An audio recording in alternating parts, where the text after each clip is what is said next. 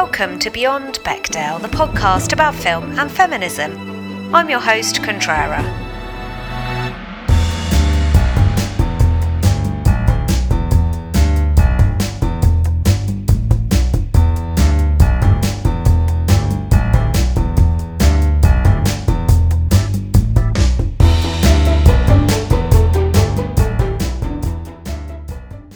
Hello, Nick is back here for the second of our pandemic pods. This is episode 2 of the Emergency Pandemic Podcast episodes.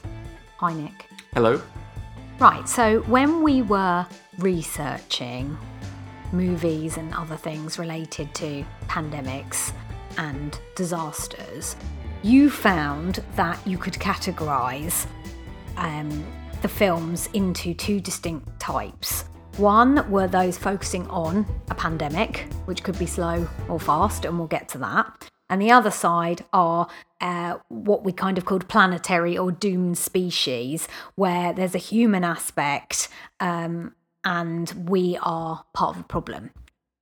So Okay. does that sound... Yeah. So that's how we're breaking it up into what's an actual pandemic and what can pandemic movies teach us, and what are planetary doom species movies. What can they teach us? Because either way, we're kind of feeling a bit fragile. So let's look to films. Sure.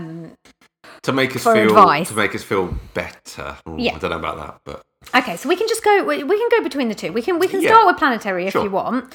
But I thought maybe you'd start with. So I thought we'll have some categories. So we'll say what our genre is for this, and whether there's a subgenre. Yeah. And then we'll talk about the media property. Who are the stars? Who are the leads? Who are the people that we're rooting for? What happens? And then what's the lesson we can learn at this critical time? Does that sound all right? Yes. So we probably won't go into any detail on this because we tried to record this earlier and I don't think it really works. But do you want to quickly talk about Day of the Triffids and what's so interesting about that? So as far as I'm aware, there's been a TV movie. It was originally a book. Yes. I don't know has there been a film? I think there may have been. But a long time ago. I remember from my childhood, the BBC made a that's TV the one series. I remember. And they made a new one recently. Yeah. They probably have made a TV. I'm going to guess because the book came out, I think, in the 1950s. They probably made either a film in the 50s or the 60s. I would have thought, and I apologise for not knowing what that is. But we haven't seen it. Yeah. But yeah, it's one of the original sort of doomsday books in some respects about plants that attack humans. And you said there was an event where everyone becomes blind. Yeah, there's some kind of celestial event that blinds people, and that's critical to the way that's critical in understanding the threat from the Triffids, so to speak. Because without that, they're just a bunch of plants that move a little bit but don't really cause you that much damage. And stick their big tongues out. Yeah, they have like a poisonous tongue, which is to death. Potentially lethal, but you can avoid it. It's relatively simple. Okay, and so this is probably, if we're just testing our rules, so this is probably a subgenre of like some kind of environmental issues and alien arrival.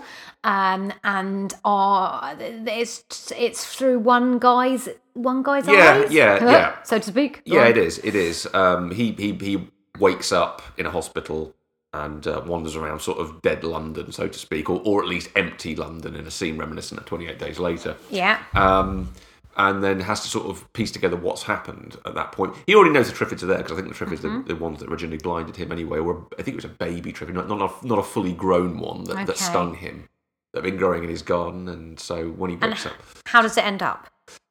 From memory, and I apologise, I think they wind up on the Isle of Wight, and they've managed to clear the Isle of Wight of all the Triffids, relatively, because again, they're not so deadly that you can't kill them. And they also know they can't cross water, so in effect, the Isle of Wight becomes a haven for people. So it ends with the Isle of Wight being okay, but the rest of the UK...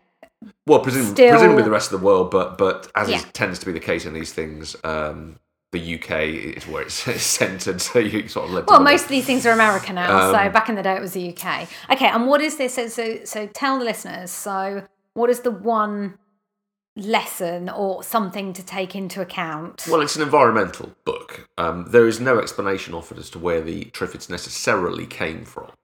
And as a result, you're kind of wondering, well, it represents an environmental threat.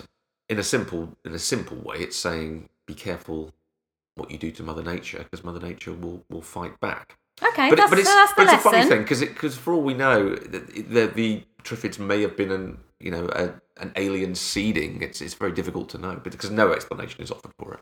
So in terms of coronavirus, are we saying if we were all a bit nicer to the planet, we wouldn't have got coronavirus? Oh, are we? Are we saying that? Every single one of these films, I'm gonna try and make it work. Are we? I don't know. No, I don't know. All I know is that since we've all been not flying and driving as much, pollution has reduced substantially in a number of worldwide cities. Massively. So, okay, tick, they're the Triffids. Mother Nature wants to fight back. Be nice to her, be nice to the environment. That's a good lesson to learn at all times. Yeah. Okay, do you want to go through some more planetary ones then? How about... Well, there is one film that's not dissimilar, a modern film, which is not dissimilar. Yeah, but was that 28 Days Later? No. The Happening. Oh, The Happening. They're very, very similar. In fact, possibly the most poignant film around right now. If you remember what The Happening was about, it is essentially a reaction to... It's a nature reaction to pollution. That's exactly what it is. Causes humans to effectively want to kill themselves. And as the story unfolds, Mark Wahlberg works out that it's humans in centred populations that are most at threat, because the plants react to people being all together.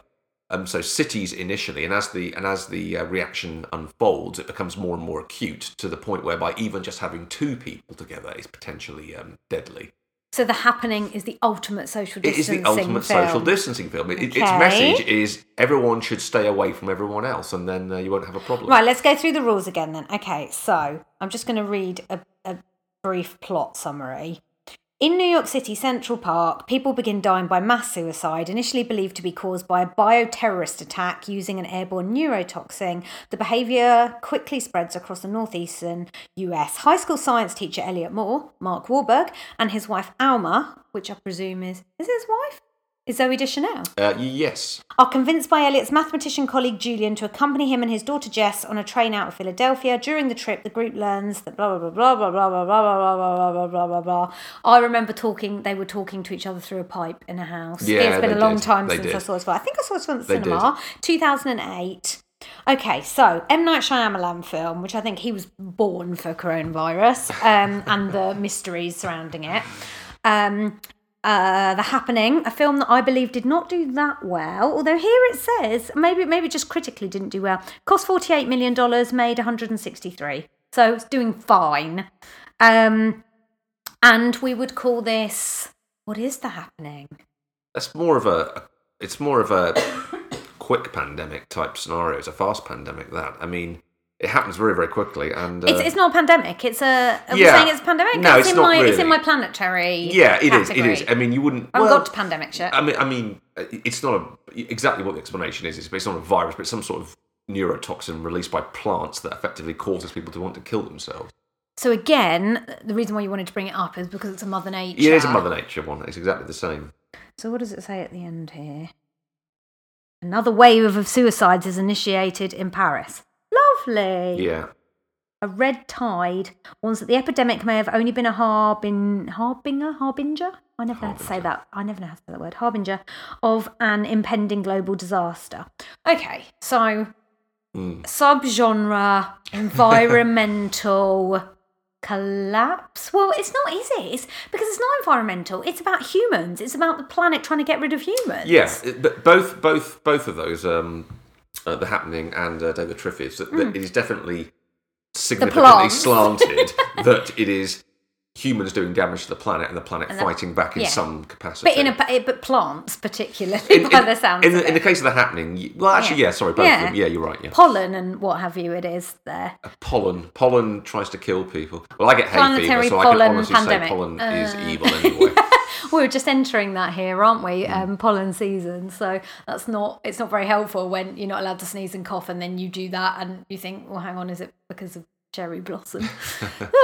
Okay, so that's the film, that's the plot. Do we really care that much about Zooey Deschanel and Mark Wahlberg in it?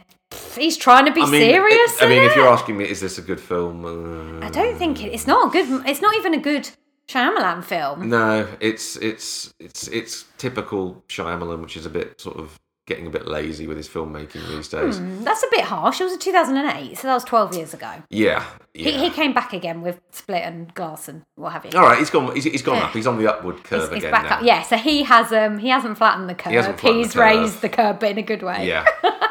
But I didn't think it was a particularly great film. No, but I think the message 12 years later still resonates. Well, I think what resonates is social distancing. All of a sudden, the two words that are going to define 2020. That film actually is really all about that. It's saying that people don't stay together. Day of the Trifid, be nice to the environment. Yeah. The Happening, social distancing is a good thing. Boom. Okay, next. You wanted to put Knowing on this list. Do you want to talk about Nicolas Cage? Knowing, yeah. Okay, I'd like to talk about like Knowing, and there's another film in the 1950s actually, which is not massively dissimilar, called When Worlds Collide. Right. Which is kind of the ultimate apocalypse film, but they're not really dissimilar in some ways, and I'll tell you why. They're both about the same thing, which is a mass celestial event threatens to wipe out all of humanity with little to no chance of anybody surviving. And the only way that people are going to survive is by some slightly non-believable leap of faith.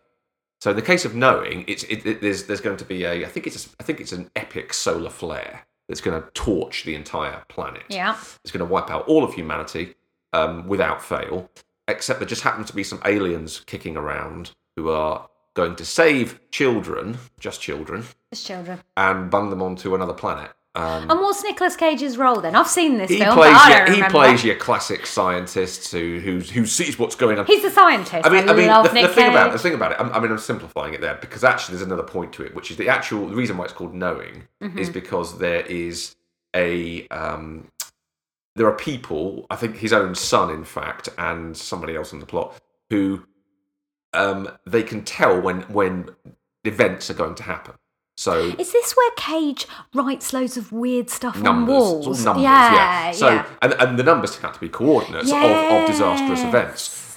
So this list he has of numbers predicts exactly where certain events are going to people are going to die, and the list ends with the two letters EE, which he struggles to understand what that means. It actually stands for everyone else, and he realises that on this day, whatever it is, everyone's going to die. So far, this is very cheery. Yeah. But the aliens do save children, so there you go. And put them on a mysterious planet. Means everyone else who isn't a kid. Yeah, it doesn't even save all children, just saves some. Yeah, I was going to say, and how old is a child? If you're over 10? They look maybe early teens, maybe. They didn't look very old. So early teen is okay, but if you've hit puberty, well, I think, you're buggers? I think if you're a teenager, you're screwed. That's it. Dear me. I mean, there's a lot of kids there, I suspect, who are like 13 thinking that's just not fair. Yeah. But that's just the way it goes in these films. Anyway, point being is aliens save children, but critically, everybody is going to die. Nicolas Cage actually gives a lot of false hope in that. He starts telling people, look, if we hide deep underground, we might be able to survive. Yeah. And turns out that's a load of rubbish, and he knows it's a load of rubbish too. Everyone's going to die. Now, the reason why I want to pair that with... do you want me to read the plot of When Worlds Collide? The plot summary again? I can tell you what it is. It's basically about... scientists discover that there is a planet that's on a course to hit Earth, and that the effects will be totally disastrous. It will destroy Earth. But at the same time, another planet is also passing quite close to Earth. And as it just so happens, it all has to, you have to suspend your disbelief, that planet can support human life. So a very small group of people who take all this seriously develop a way of launching a spaceship off Earth to carry a certain number of people to this other planet. Okay. And then obviously the plot unfolds, and there's various kind of people wanting to buy their way onto the spacecraft, and other people, and then obviously law and order breaks down and everything else. But ultimately, just like in the case of knowing, there has to be a slightly unbelievable path to whereby certain humans survive. Otherwise, quite frankly, it would be just too depressing just to watch the end of all human life as we know it. And as you can imagine, the ship does take off. It does manage to land on the other planet. The air turns out to be breathable. The vegetables turn out to be edible, and the people who are on the spacecraft survive. It requires a mass suspension of disbelief that all of this is even possible, of course. But this is the 1950s, and it was 1951. Yeah. I just like the idea, and the reason why I pair it with knowing is this idea that only very, very few people are going to survive, and who are those people, and how are they going to survive? So, subgenre aliens, more than no, that's more alien. Yeah, no, alien. I suppose you might. Yeah. Plus environmental. Well, I don't know. It's. I suppose what it is. I suppose if I had to characterise that, I'd say it's 99.9% of humanity dies, and 0.01% has to survive, and it's the manner in which they survive which is important. Yeah, but I'm trying to get a subgenre here. I'd say.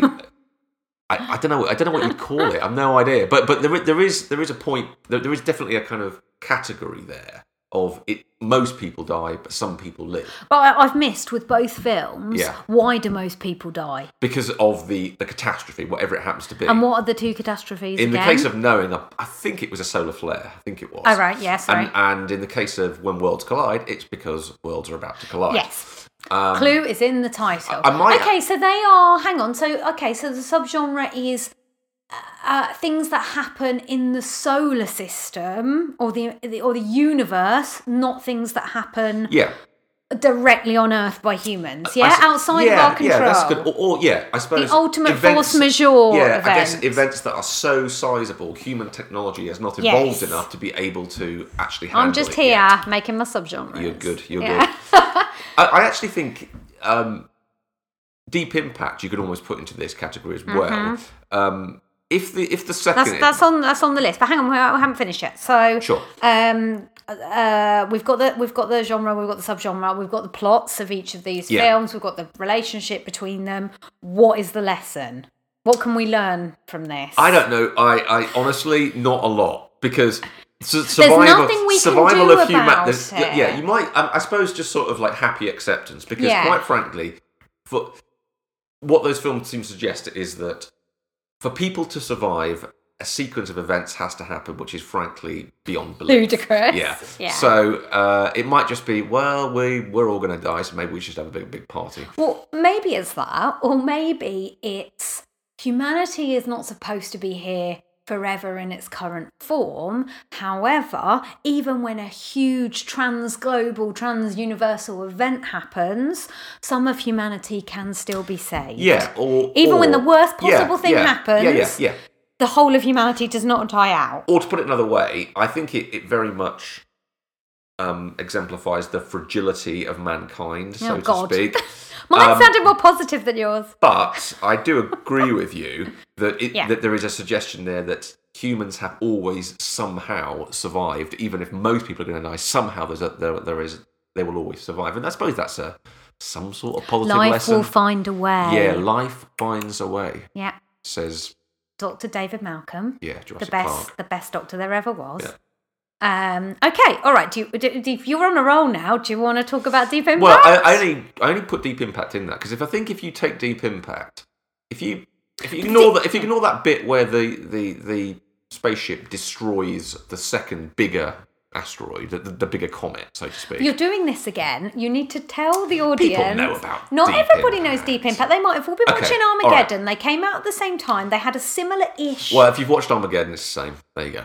You say that, but Deep Impact to me is much, much better, and I think Armageddon was much more successful. I agree with you. I think Deep Impact was better. So, the plot of Deep Impact is Téa Leoni is a news broadcaster. Yeah. There's many characters in this, but I feel like it kind of focuses on her. And she finds out while she's doing her broadcast that a giant asteroid, meteorite, I think it's a comet, is coming straight for Earth, and she has to report on it. The chances are that it will hit the planet so hard, or in the ocean, that it'll be the biggest ever tsunami or something. Well, it will wipe out humanity. And it will wipe out humanity. Or the vast majority. So Elijah Wood's in it as well. And it's various factions, various people trying to decide what to do with their last days. Yeah, on they've Earth. got quite a lot of time. Well, a lot of time. They've got probably a couple of years, I think it is anyway. Yeah. Yeah, and as you say, it's an ensemble cast of characters and how they deal with it, and so on and so forth. Probably critical to it though is the government response. Morgan Freeman's the president, which is always nice. And he comes up with, I think it's basically a three-pronged way of handling it. Okay. Prong one is to send a spaceship to the comet to blow it up. A la Armageddon. Yeah. Prong two is, if that fails, to hit it with a mass nuclear strike, which you don't really see much of in the film, but it is part of the plot. And prong three is, if the worst comes to worst and it hits... Get to high ground. No. Build a survival cocoon. In other words, try and save as many people you can by encasing them in some limestone caves, I believe it was. Oh, I don't remember this bit at all. I just remember Elijah Wood and Lily Sobieski getting on their bikes, following the animals up to the top of a mountain. That bit moved me. Yeah. Well, it's part of the plot because ultimately they are going to save, they think, this is just the United States, but not affect the whole world, of course, but the United States is going to save, they think, about 1 million people by using these underground cave systems and effectively sealing it off, knowing that the environmental impact on the surface will lead to mass death. Of course, that leads to the question of, well, if you can save 1 million people, which million people are you saving exactly? Well, isn't that known as the 2012 Roland Emmerich question? But we're not going to talk about that film. But anyway, the reason why I draw it into that category, the same category as Knowing and When Worlds Collide, is because as part of the plot, it gets a bit complicated, but effectively the comet splits into two at one point. And if both comets hit the Earth, then that question of which million people survive, in other words, that small percentage, is relevant. Yeah. As it so happens in the plot, only one of the two comets hits the Earth, and although the effects are still devastating and great special effects, it's not so devastating that it's going to wipe out humanity. It's going to be a lesser effect. Which is what actually happens. Which is a nice sort of... I think the way they did that was quite smart. But Téa Leoni still dies because she cuddles her dad on the beach, and I cried at that part. Well, yeah, and you do wonder, God, if you just got the high ground, you'd have actually survived, both of you. Anyway. But people survive, and... work goes on. Yeah, in the end. Okay, so subgenre. This is it's in the, to me, again, it's the same thing. Giant celestial event that you can't do a lot about. There's nothing we can do anything about. Even though they do try. And then comes the question, who do you save and how do you save them? But then they never actually get to that. They don't, and I think they carefully structured the plot in such a way that it was believable enough to whereby the impact of the comet was going to be, catastrophic, but not so catastrophic that it was going to wipe out all life. So this is a two-pronged lesson to learn. Lesson one, we will survive even after, which is like the previous two films' lesson. Yeah. We will survive even after a huge event which should wipe out humanity. Lesson two, how do you get to be one of those million people? Think about who you know. I just seem to recall in the film that certain people were what they call pre-selected, and these were people deemed to have significance and importance in certain areas. Yes, because it had Laura Innes in it, who is known for being in ER and also directing ER. Do you remember she has short red hair? And then I think Téa Leoni decides that she's not going to go on the helicopter to this special whatever, and instead she puts Laura Innes' daughter. But she's pre-selected, that's why. She's been pre-selected. Yeah. But she's only a newsreader, but, Or something, I don't know. I don't know what the reason was for picking her. Maybe it was to do with the fact that wasn't her dad like a meteorologist? And then at some point after you've pre-selected, I think they pre-selected about 200,000 people. Then the remaining 800,000, just a national lottery. Oh yeah. So hope for good luck. However, or know the right people. However, with one rule, nobody over the age of 40 will be in the lottery. In memory of the 2,996 lives that were lost that day. 2,996. Come on. I think we should talk about what I watched the other day, so I'm very close to it, which is Interstellar. Which is a nice segue, really, because there is an event that's happening to humanity and the planet, but it's not really being caused by anything other than humans, I think. as from you don't get that much, but you know that basically the crops are dying and humans are running out of food. And also what comes with the crops dying is these weird dust clouds which appear in the same places where there would have been crops. Well, it's reminiscent of the Dust Bowl in central United States in the 30s, isn't it? It basically giant over-farming, or whatever you want to call it, that ended up burying farms. But yeah, carry on. Yeah, so it's the over-farming is what leads to the dust. Yeah. And yeah, over-farming being something that humans created. Indeed. Now, Interstellar is about lots of things, and not all of them are necessarily relevant to this episode of the podcast, but I'll try and briefly surmise the plot. Matthew McConaughey was a NASA astronaut pilot, which I only found out because I read about the film. They don't make it very clear in the film. Sorry, Christopher Nolan. And he is now a farmer because the world decided that NASA wasn't that important anymore because there were too many issues at home in terms of making sure that humanity didn't die, that money was funneled into trying to do that instead of space exploration. And what Christopher Nolan is trying to do with the film is to say, don't give up on space exploration because that could be the key to the survival of humanity. And I think he lays it on quite thick. So then you have the whole Tesseract black hole part of things, which I don't think really matters to this podcast. But anyway, him and his daughter Murph get some weird binary coordinates from their bookshelves and some dust, and then that leads them. They drive to where the coordinates are, which is now what NASA is. And NASA is like a top secret organisation now, which has created this building, which is a centrifuge, blah, blah, blah, something that can lift off. I read about this afterwards and I still don't understand all the science. Because they have decided that humanity is completely lost and the only way to survive it is a bit like your When Worlds Collide point, which is you have to go to another planet. Coincidentally, a black hole has appeared near Saturn, which will a wormhole. Sorry, not a black hole. There's a black hole and a wormhole, isn't there? Because it's called Gargantua. Yeah. Well, no, it's not coincidentally. It's from possibly humans or aliens from the future. It's never quite established. But there's a wormhole. I need to get these two things confused: a wormhole and a black hole. The black hole's called Gargantua. There's a wormhole, and if you go into it, it gives you quick travel to a far part of the universe. I've really been going on about this plot for far too long already. And Matthew McConaughey and Anne Hathaway and some other people decide that they are going to go to they've got enough resources to check out 3 planets out of 12, which might be habitable. And then various things go wrong on each of the planets, including, spoiler alert, Matt Damon, who is really good in it as an evil guy who's spent 20 years on his own. And yeah, he's like Matt Damon from The Martian, just goes a bit too crazy. Well, yeah, Matt Damon from The Martian was only there 4 years. Yeah. This guy's longer, and this is what happens. He goes a bit mental. And the best thing about the film for me is Taz and Case, who are the robots who they use. Ultimately, blah, blah, blah, planet. Issue. Murph's trying to solve this gravity problem. There's something to do with gravity that you've got to work out. Which is how you can get the humans through to this planet if it is habitable.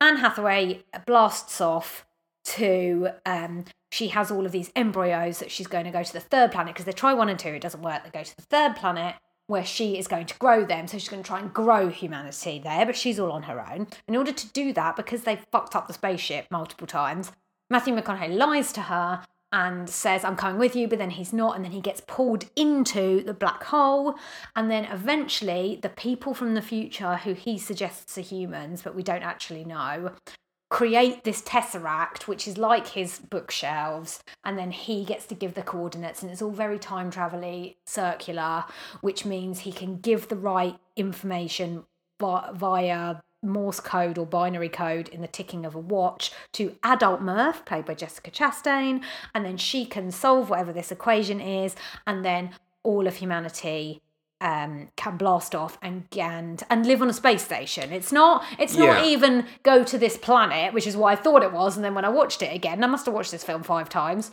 and I still don't understand it. That's just for them to become, like, live on a space station because what the planet sucks and nobody can live Well, it's there a funny anymore. thing, isn't it? There's some points in there that you find this wormhole in your solar system. You send a spaceship through it, and there's 3 potentially habitable planets on the other side. But what are the statistically, as a plan?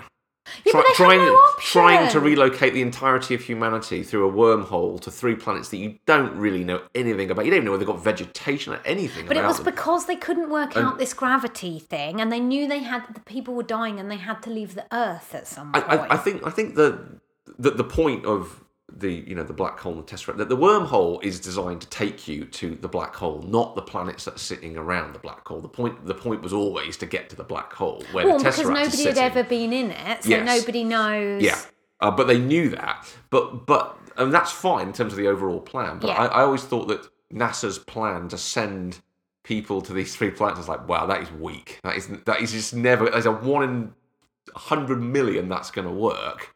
And yet you also be pinning your hopes on it. But anyway. So the subgenre is sci-fi. Sci-fi. Where are you going with this? Maybe that's just a genre. Sci-fi environmentalism. Yeah. Yeah? Yeah. I don't know. It's very hard, actually. It's very hard to categorise. Yeah. I suppose humanity is ultimately saved by either aliens or future humans. Well, there are two things. So there are the actual humans, which I don't think it's all of them, but a lot of actual humans are on, because they talk about how there's lots of different, like, space stations around. So quite a few people must have been saved. Yeah. They are saved by what Jessica Chastain works out from the codes from Matthew McConaughey and the Tesseract. Do you not find that bit there was a bit of a leap of faith, a leap of logic there, that somehow coming up with a quantum gravity theory is going to enable you to build giant centrifuge spaceships? No, it said in the film Michael Caine had already solved the equation of what to do, but needed some data from being in the black hole, which to me just sounds like absolute bollocks. Well, it sounds like Matthew McConaughey, you're going into that black hole, is what it sounds like. Yeah, which is what we all wanted anyway, and it does look beautiful. So that's plan A, but plan B, actually, is it called plan? Yeah, plan B is also getting people on a planet. So they've only done that with Anne Hathaway and all the embryos, but they have actually sorted out 2 lots of saving of humanity in 2 different ways, at least for the time being. So, do we care about these people? Yeah, kind of. It's very nice. It's also got other messages about, who you love and how love can almost be a construct and it can help you through time and space. And again, that's something to think about. And the lesson to learn is necessity is the mother of invention. Possibly. So when we're during a pandemic, someone has to find a vaccine, and they will, because they have to. It smacks of, I don't know, there's a little bit of the old fix-it button around it. This is a phrase that I kind of invented pertaining to, particular to Star Trek, which was, I always used to think that they kind of ran out of time in episodes and had to sort of wrap up the plot in the last 5 minutes with the fix-it button, and so, oh god, press that, and oh god, everything's working now.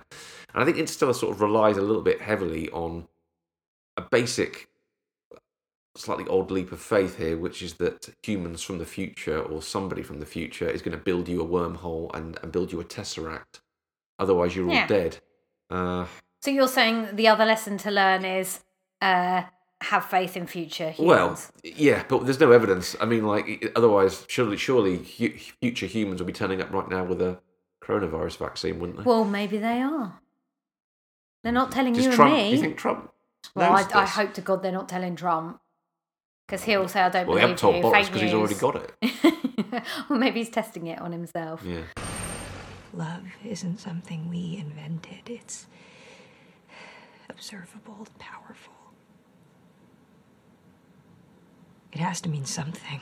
Love has meaning, yes. Social utility, social bonding, child rearing. We love people who have died. Where's the social utility in that? None.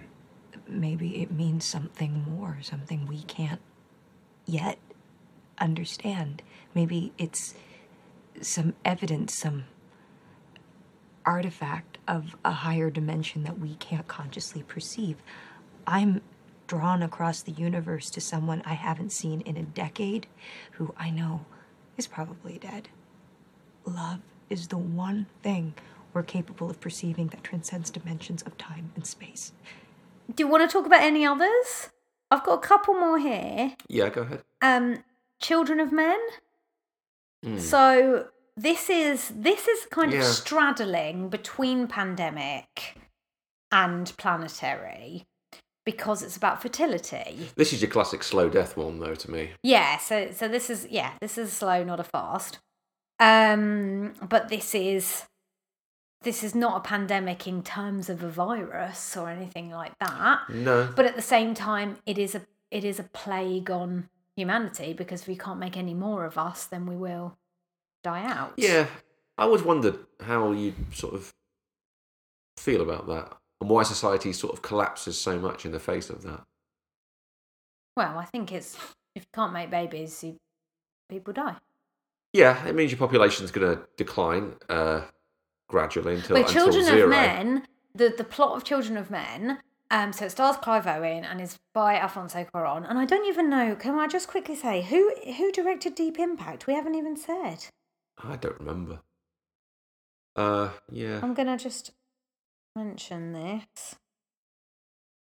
Oh, Mimi Leader! Yes, we've got a woman! I was going to mention at some point that the Bechdel test is not looking good for these films. It's really not. There's a couple of maybe that pass, but I didn't even actually want to bring it up, because I just thought, unfortunately, when humanity is at stake, I've got to save all the men as well as the women. So I'll have to. So Mimi Leader, well done. And Alfonso Cuarón did Children of Men. And the plot of Children of Men is that there are no more babies born, because they have the 21st birthday of the last person ever to be born. That's what he's watching. Clive Owen is watching on the TV screen right at the start of the film, when behind him there's an explosion, because I've watched that scene a few times. And then basically he is introduced to by Julianne Moore, who's his girlfriend. And who is the guy? It's a famous actor. Well, Michael Caine's in it. Is it Michael Caine? Well, he's in it. Yeah, who they're in like the woods in England somewhere. And is that where they meet the girl who's pregnant? I think Julianne Moore introduces them. Yeah, introduces him to who's, her. by the way, is called Julian in the film, which I think is Yeah. quite funny. I'm like, okay, so was she originally a guy, or they wanted to call her Julian, but they didn't want to call her Julianne? Don't know. It's a strange choice. Maybe that's how Cuarón says Julianne. He goes Julianne. I don't know. Yeah, and so they meet this girl who happens to be pregnant. We don't really know the circumstances of it, but this is a miracle, because the last person who was born is 21. And the planet is basically dying. People are rioting. Well, it's tearing itself apart. Yeah. There's various points alluded to. There's some sort of nuclear explosion in New York that's alluded to in at some point in the plot. And Britain, where it's set, has become a police state. Yeah. And the film is about... It's Clive Owen, a journalist. He knows a lot of people in high places, because he eventually goes to see people to try and see what he can do to... Because he's caught between wanting to help this woman and also knowing the more people he talks to about it, the more...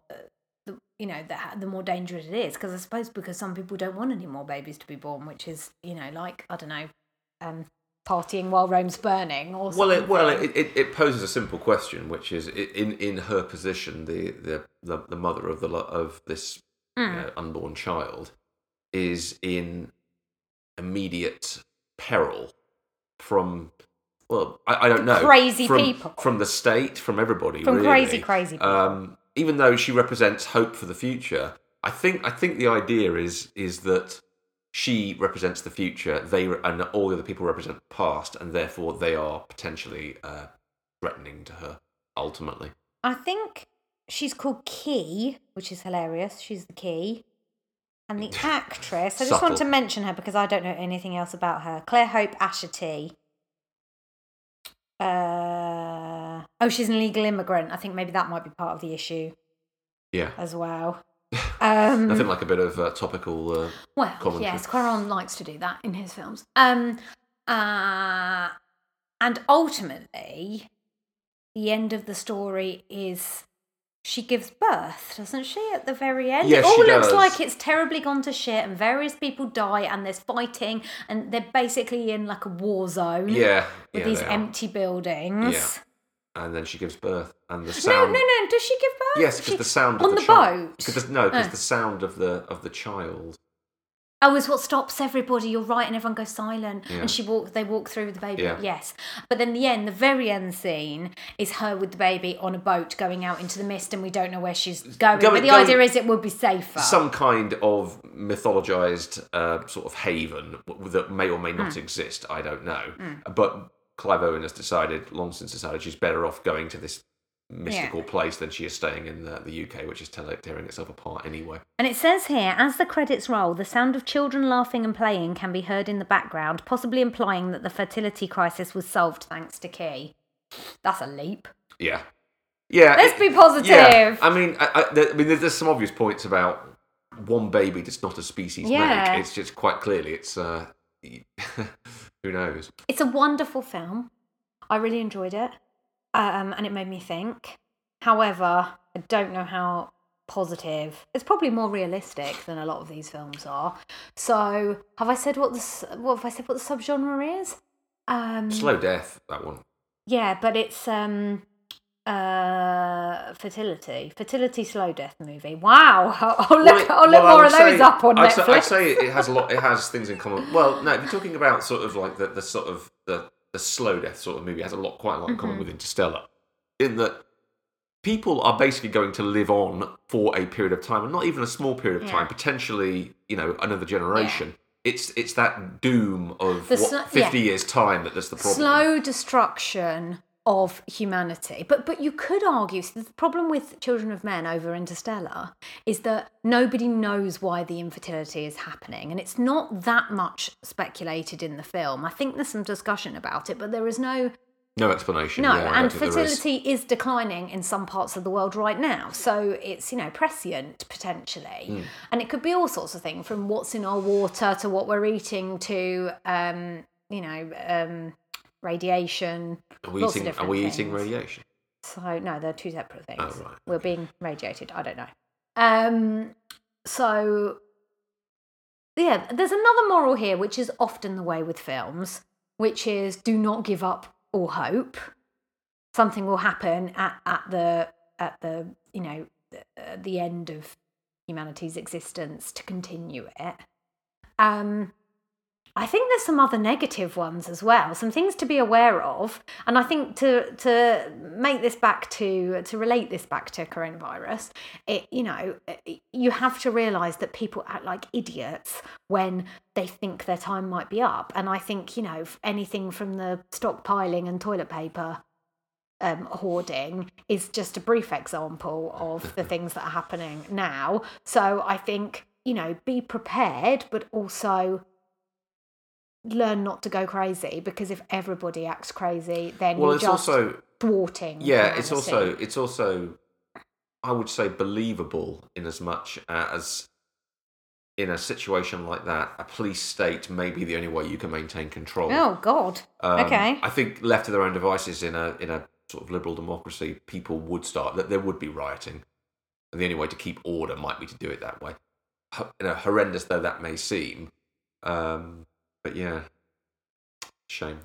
I was just looking for the last film to say on this before we move to pandemics. Yes. And I don't know if you've ever seen this film, but it also relates to the asteroid hitting the Earth.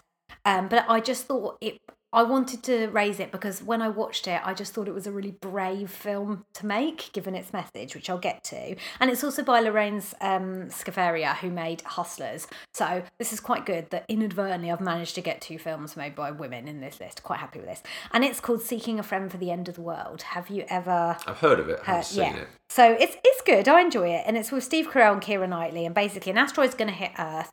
And what I like about it is... every other film we've talked about, humans are trying desperately hard to stop the thing that is inevitable. And in this film, it is inevitable and there is no way of changing things. An asteroid is going to hit the world and people are going to die. Possibly everybody. I can't remember. I saw it ages ago. Let's have a look. Destroying all life on Earth. Yeah. And basically, they're called Dodge and Linda, it says. They accidentally meet because I think Steve Carell climbs into her window trying to get away from someone. And I think they've got like 7 days. And basically, she's quite depressed. He has a few issues. They're kind of loners. So again, it's a social distancing, but they have to get together. And then they go on this car journey, and it's about learning about each other. And they kind of fall in love, but they don't. It's not. It's more about. It's called seeking a friend. You know. So I think they kind of develop a friendship, familial love. I think that's really important. It's not just like a romance. Yeah. And basically, it's just about them learning the importance of life in the last few days. And then, are you ready for this? Major spoiler, it ends. They're all dead. That is how the film ends. That would be quite unique in that respect. Yeah. Generally speaking, films tend to offer a glimmer of hope. There is no hope at the end of the film. If I remember rightly, it just all like it fades to black, or I think it fades to white, and that's it, and that's the end. And I just remember thinking when I watched it, I'm really sad, but also good for you, because no one ever makes a film where this thing actually happens. Yeah. So I suppose the subgenre is indie? I don't know. Indie. It is kind of like indie buddy. It is sort of a comedy. It's a black comedy, but it's it's not super dark. I'd say indie tragicomedy. And I would say the message is the world might all end. Try and make the most of it.